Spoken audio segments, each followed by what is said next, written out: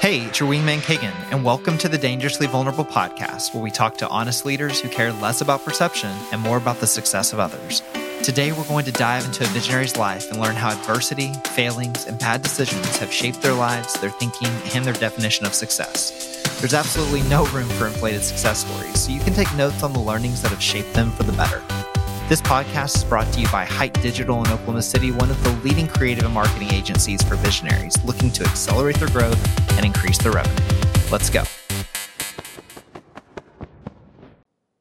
Chef Gabe in the house. How you doing? Doing pretty good. How about yourself? Hey, I'm doing good. Well, congratulations on being on the Dangerously Vulnerable podcast.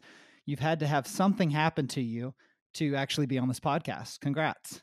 Well, I appreciate it. Well, we have a lot to talk about, and I've already kind of prepped you that we definitely want to talk about some of the successes you have, but everyone can find those on Google.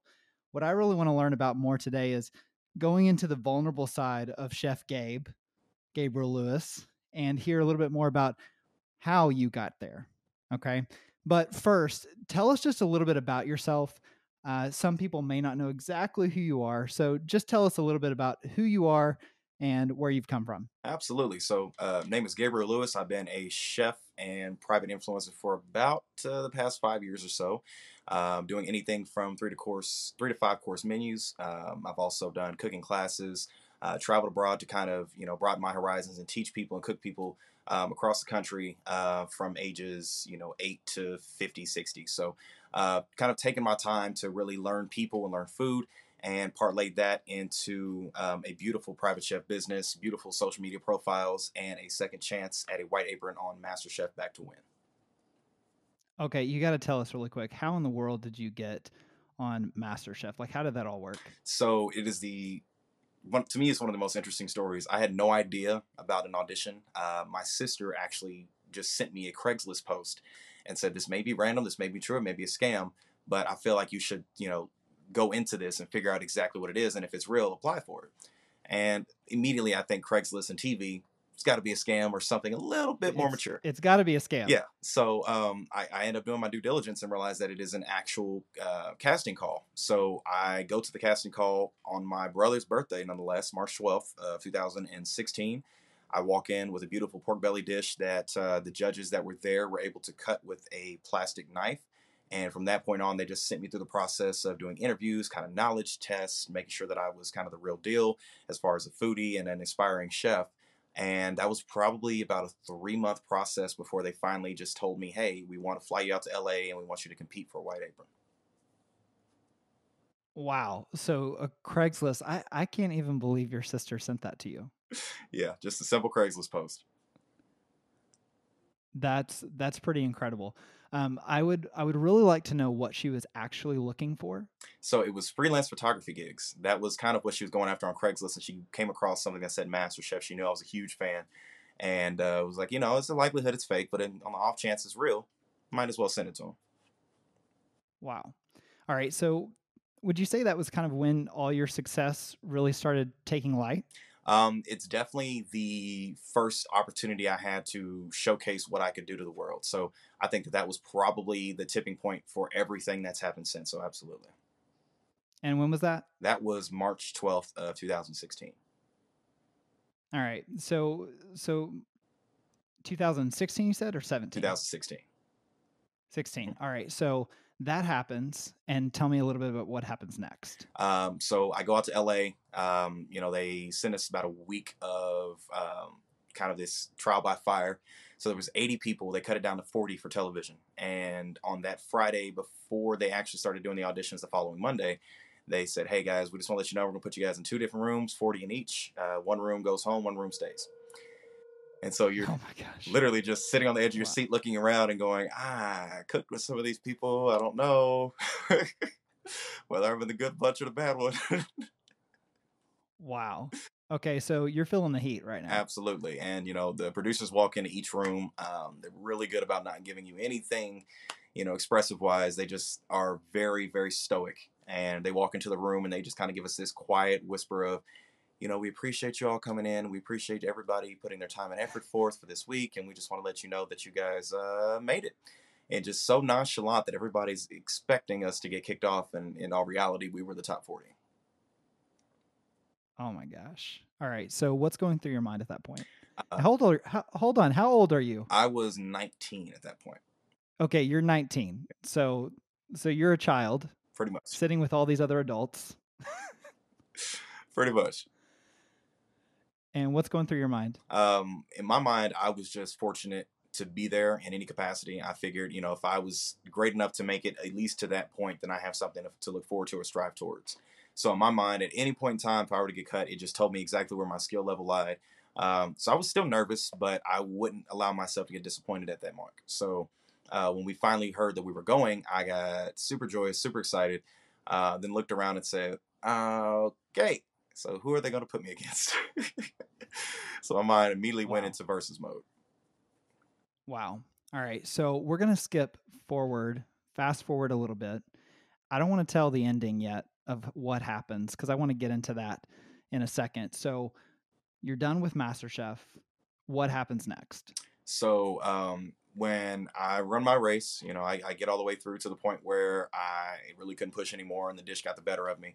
I had this weird combination of relief and sadness. So it was the pressure that came off of my shoulders that went, whew, I'm done. And then it was an immediate realization of, oh no, I'm done. So it was this weird mix of emotion. And then on top of that, everything that's already been building up to that point, Gordon Ramsay decides to send me to culinary school. And Naron Sanchez decides to give a proposition of a job right after. So in my mind, they had just given me the next 5 years of my life. And I immediately kind of had this breakdown of, I don't know how to process this, so everything's just going to spill out on the table at once. Yeah.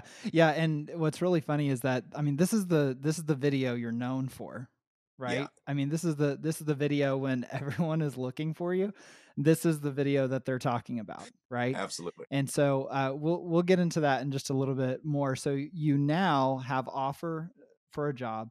You also now have school. So you go to school, right? Mm-hmm. Absolutely. And where'd you go? I went to Johnson and Wales. All right. And so you do that, and then what happens next? So after, the schooling is going on, unfortunately, my mother ended up falling ill again. So she was sick before I even received the audition and had major invasive surgery to clear out ovarian cancer. But unfortunately, it had come back and it was pretty much immune to whatever treatment they could give her. So I had come back home to pretty much spend whatever time I had left with her and let her know that I wasn't going anywhere, that I was going to be here regardless. And it just immediately took a turn a little bit darker than it should have, and unfortunately ended up passing from that September 3rd, 2018. Wow. All right. So what's going through your mind at that point?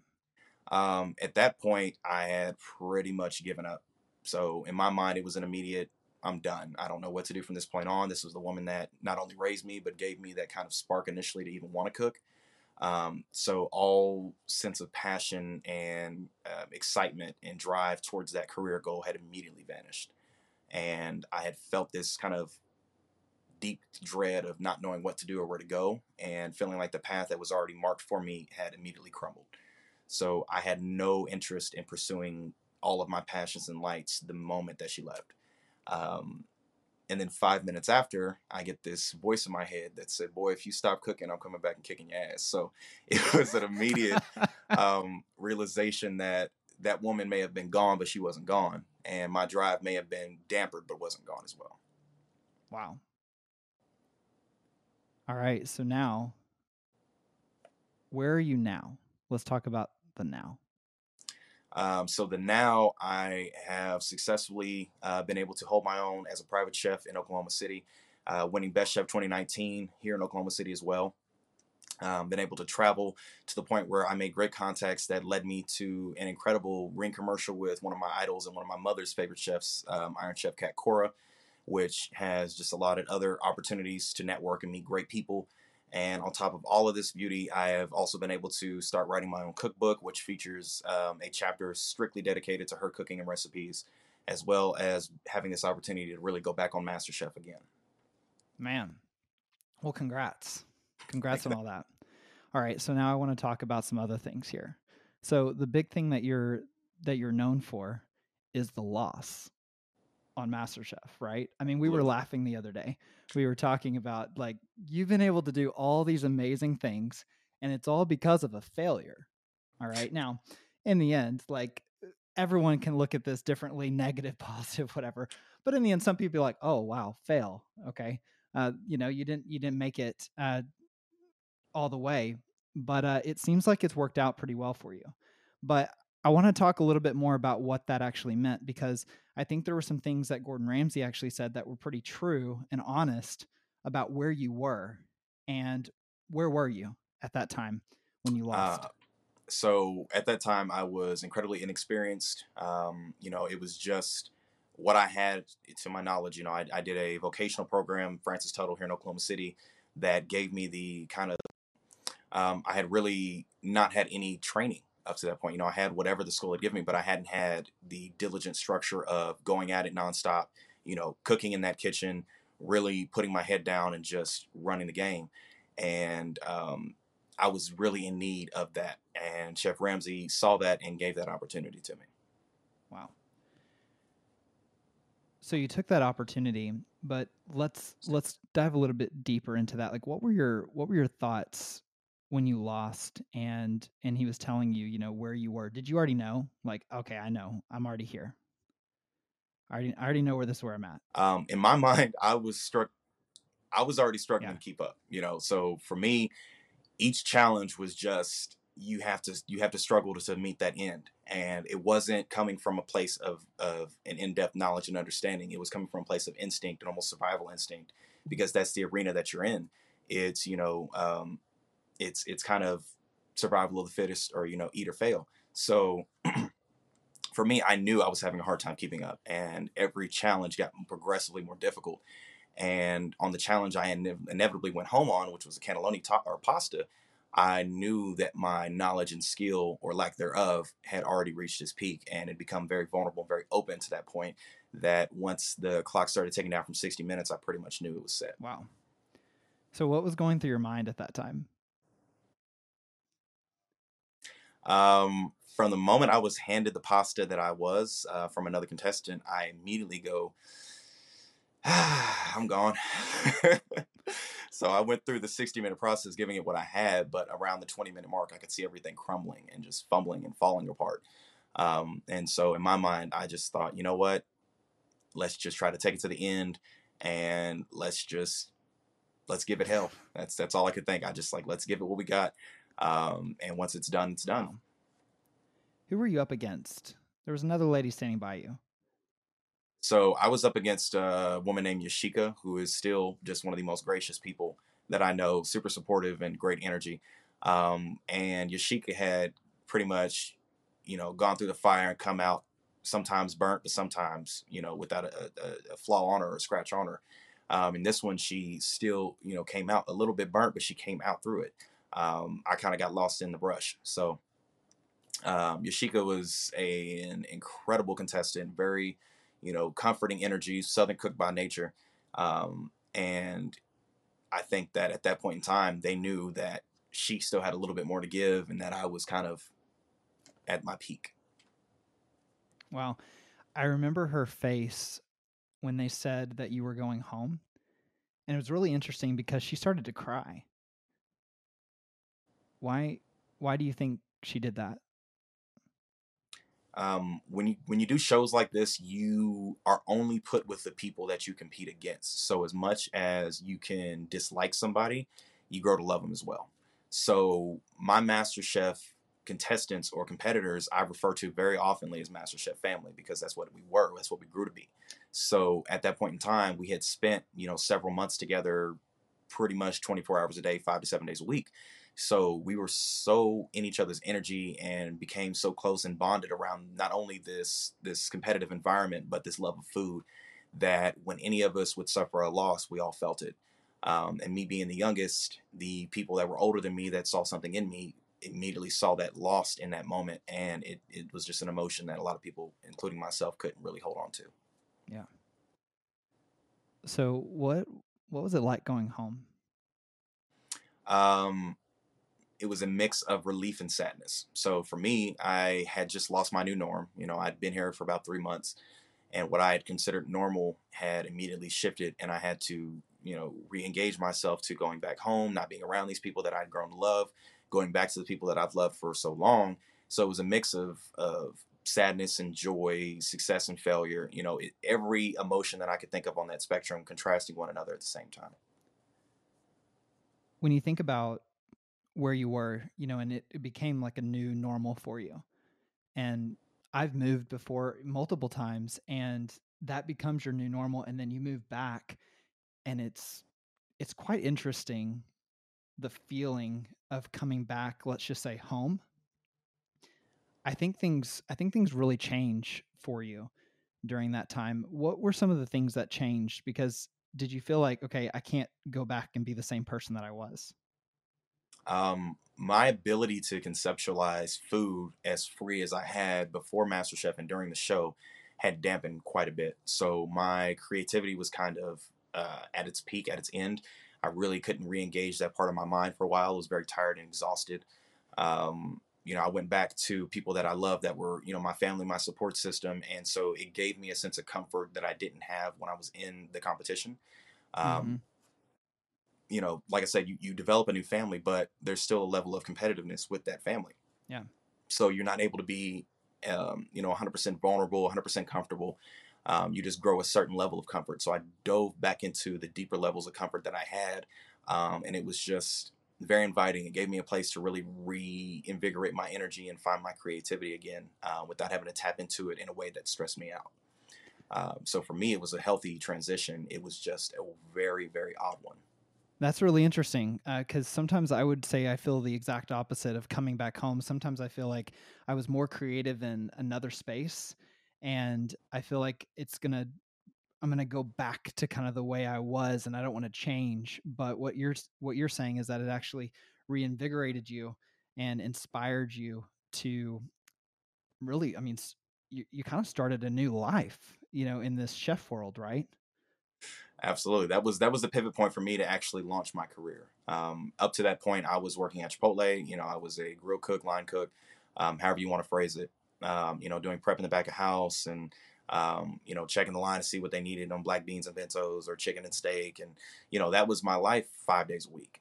And it went from working under a corporation that has set rules that you cannot pivot or sway from, to developing my own menus and building my own client list and talking to people about what their desires are in food and being as creative as I want to be. So it really gave me the opportunity to just jump off and create something on my own.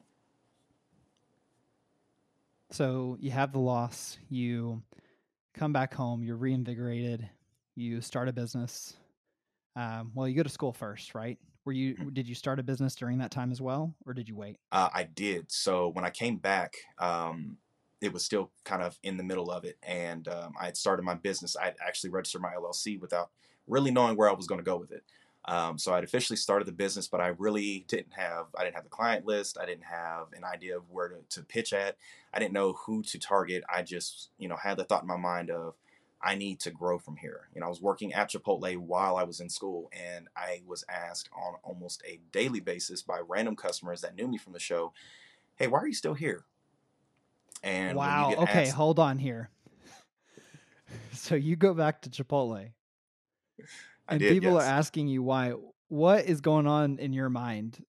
I mean, Uh, that would almost, I would think I would be like, all right, I'm the ultimate loser right now.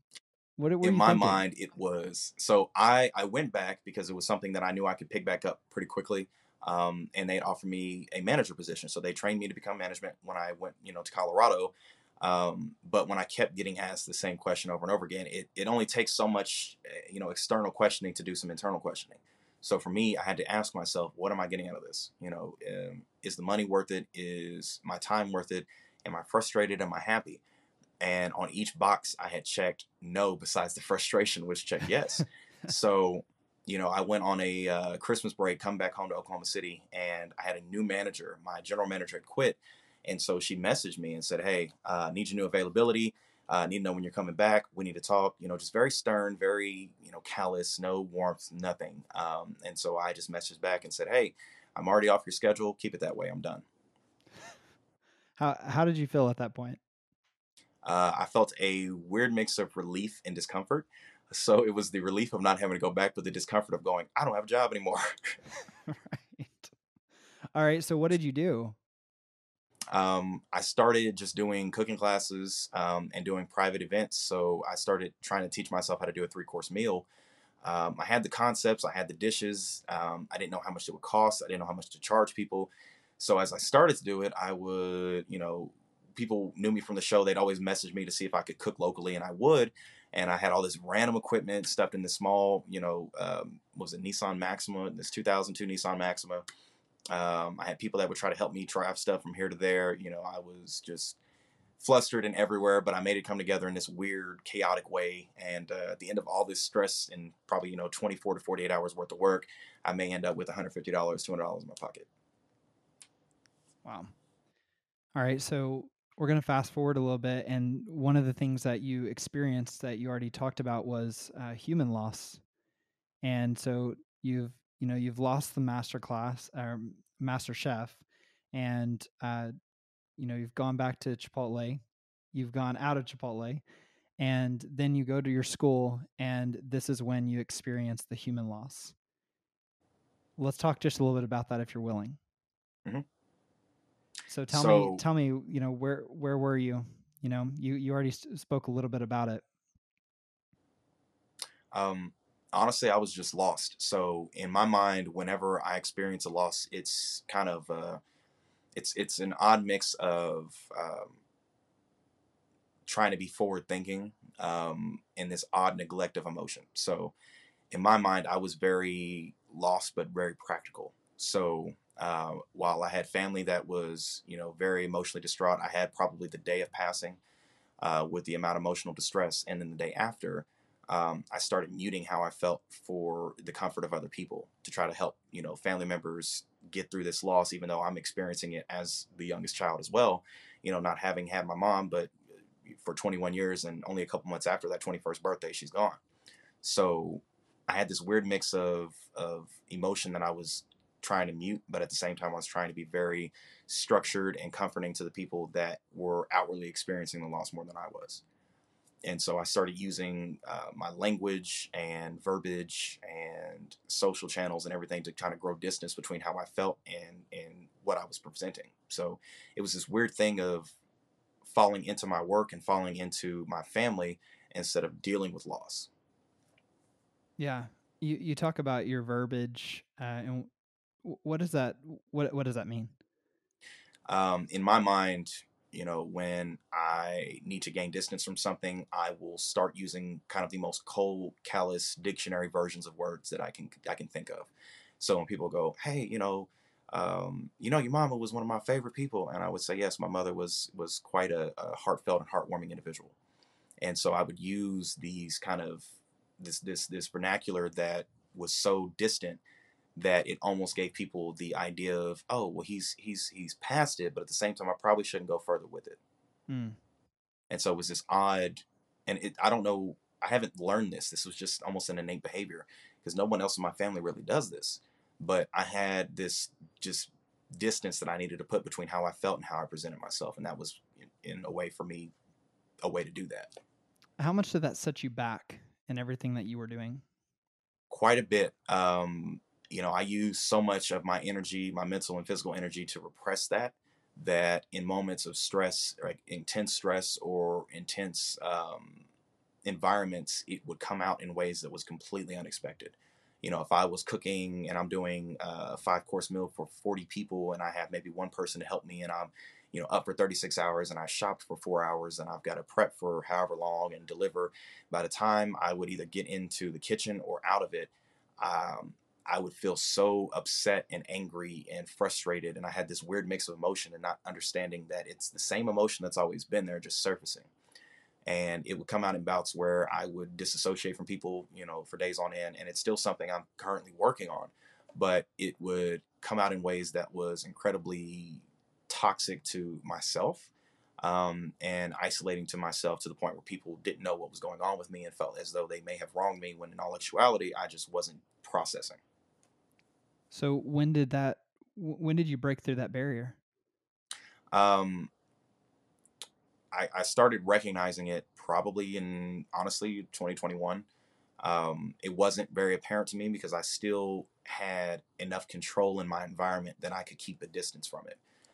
It only really came to light in moments of, I think it was a cooking class and a wedding back to back, to where I may have had, I think, 4 hours of sleep between them. And I was just working that entire kind of 48-hour, 50-hour period. And near the end of it, I started noticing I was getting really, really frustrated with simple questions. And I had to kind of disassociate. Wow. All right. So then the pandemic hits kind of during that same time, right? So you've got a couple of bombs dropped on you here. And so what did that do to your overall business?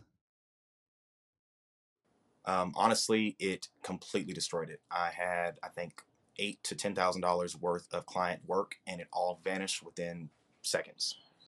So what did you do? I started making content. It was the only thing that I could think to do. I had this realization that everybody's in the house. I'm in the house, everybody's in the house. So what can I do, because I can't get out of it? And the only thing I could think to do was cook. And cooking, I'm saying, well, I'm not just going to cook and not show people. So let's just share what I'm making. I'm, testing this and trying this out, and baking this and doing everything that I'm not used to doing. So why not express that to the people that I have, following my journey? So I started posting it to Instagram every day, and I just said, day 1 or day 2 or day 3 or day 4. And I think other chefs like Christina Tosi started doing the same thing, and she created this baking club out of it. And so I decided to make kind of just an engagement for my following, and it really just kind of took on a life of its own after that. You didn't have a clue of what you were doing, though, did you? No, I had no clue. I was, in my mind, it was just something to pass the time that kept me from kind of going stir crazy. Wow. All right. So all this happens. So take us now back through where you're at now. So you've created all this content. What has all of this afforded you? More than I ever would have thought. In my mind, once MasterChef had elapsed, it was solely up to me to try to figure out my path in life.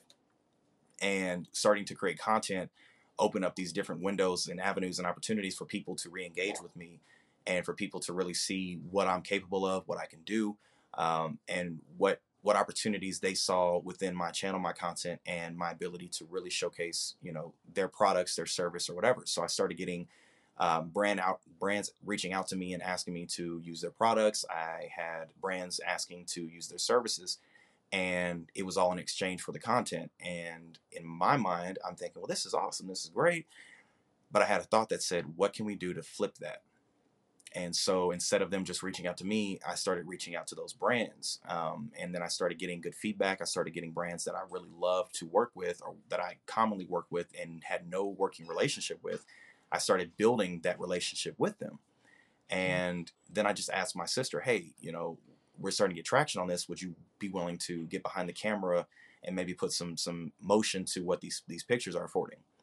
And that was the moment we transitioned from just taking photos and putting them on Instagram to really creating video content with brands. And so since then, that's allowed me to be able to,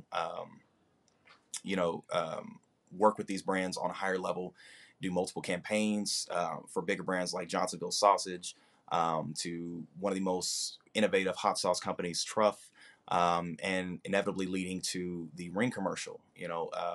During the pandemic, the founder of Ring and his family really engaged with the show, and they sought me out through email and socials and asked if I would come and cook for them. And since then, we've just been, this beautiful family. I consider them family now, and it's just genuinely changed my trajectory in life.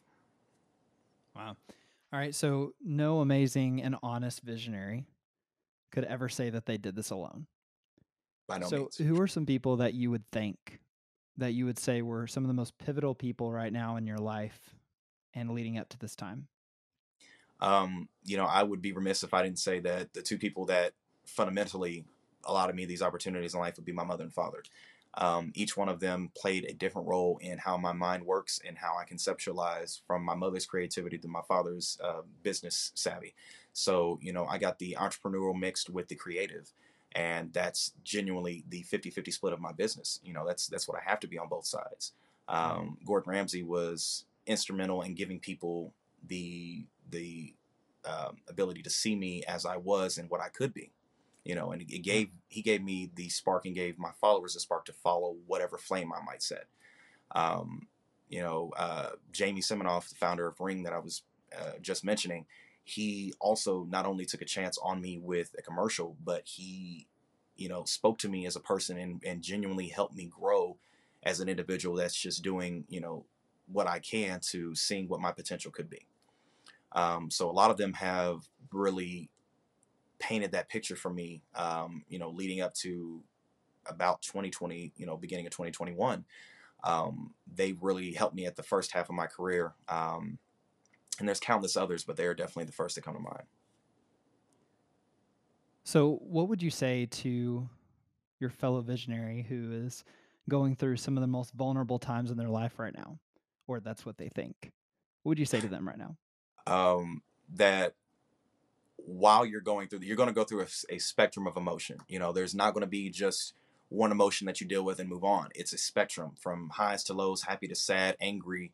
You may feel bouts of depression, you may feel these bouts of anger, but all of it is part of the process and getting where you need to be. I'm just now starting to get a taste of where I want to be, and I have gone through pretty much every emotion that I can think of.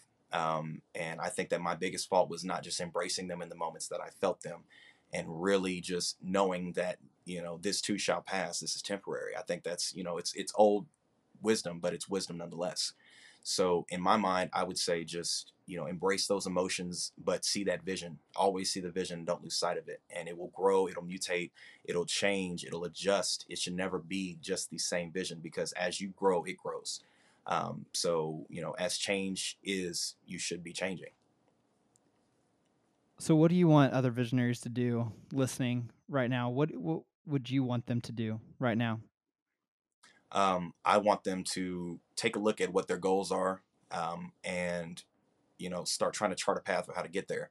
My biggest thing is not being able to ask for help. I'm very, very bad about that. So I would always advise anybody, Amen, brother. even though Amen.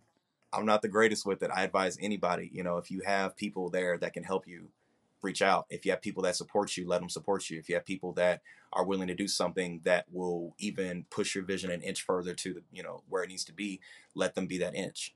So I would just say, lean on whomever and try to chart that path. How do people connect with you? You can connect with me on Instagram, TikTok, Facebook. Generally, it's at _ Gabriel Lewis, or simply just Gabriel Lewis. And I will have a new website, chefgabe.com, launching hopefully this month. Great. Perfect. And if they wanted to schedule a private dining experience as well, what's the best way? Best way would be, emailing me at Gabriel at chefgabeonline.com, or putting in an inquiry to my new website, chefgabe.com, when it launches. Chef Gabe, as I always say, I love you, and I also am one of your biggest fans. I so appreciate you being on today and just sharing some of the most vulnerable moments in your life, but it seems that it has worked out definitely for the better. I would think you would agree.